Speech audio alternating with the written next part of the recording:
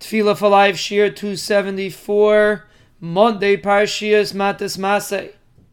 We are going through the 13 rules that the Torah is explained in, and as opposed to just reading them without understanding what we're saying, let's try to understand it a little bit.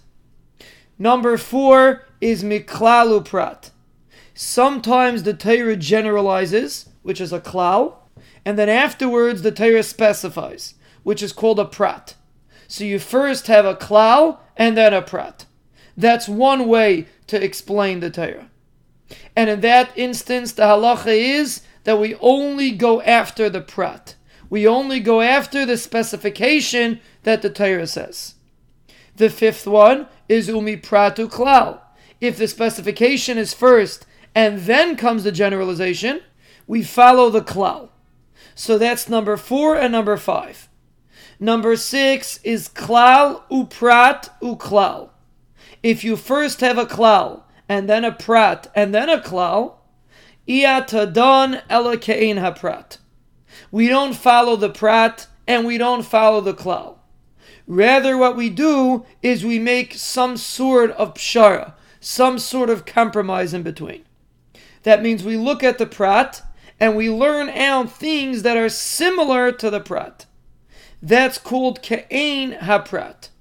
So when you have one general rule, and then a specific rule, and then another general rule, you follow the prat, but not completely, rather you extrapolate to something that is similar to the prat.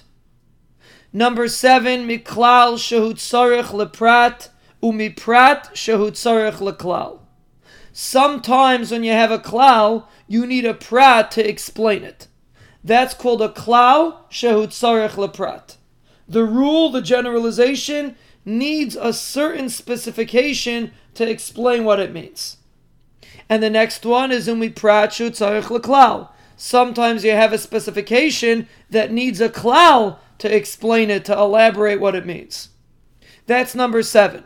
That's another way to explain the Torah if it's set up in this way. Number 8, kol davar shahaya bechlal. Any item that is included in the klal. V'yotza min haklal alamid. And then in one area it was singled out to teach you a certain halacha. Loy lalamid al atzma yotza. We don't assume that it's just coming to teach something that's only relevant for itself. Ela lalamid ala klal kula yotza. The reason why it was specified, why it was singled out, is to teach a halacha that's relevant to the entire klal. That is number 8. That if you have a generalization and one item that should have been included was singled out specifically, then we don't assume that that specification was only for that item. Rather, we assume it's coming to teach a halacha to the entire klal.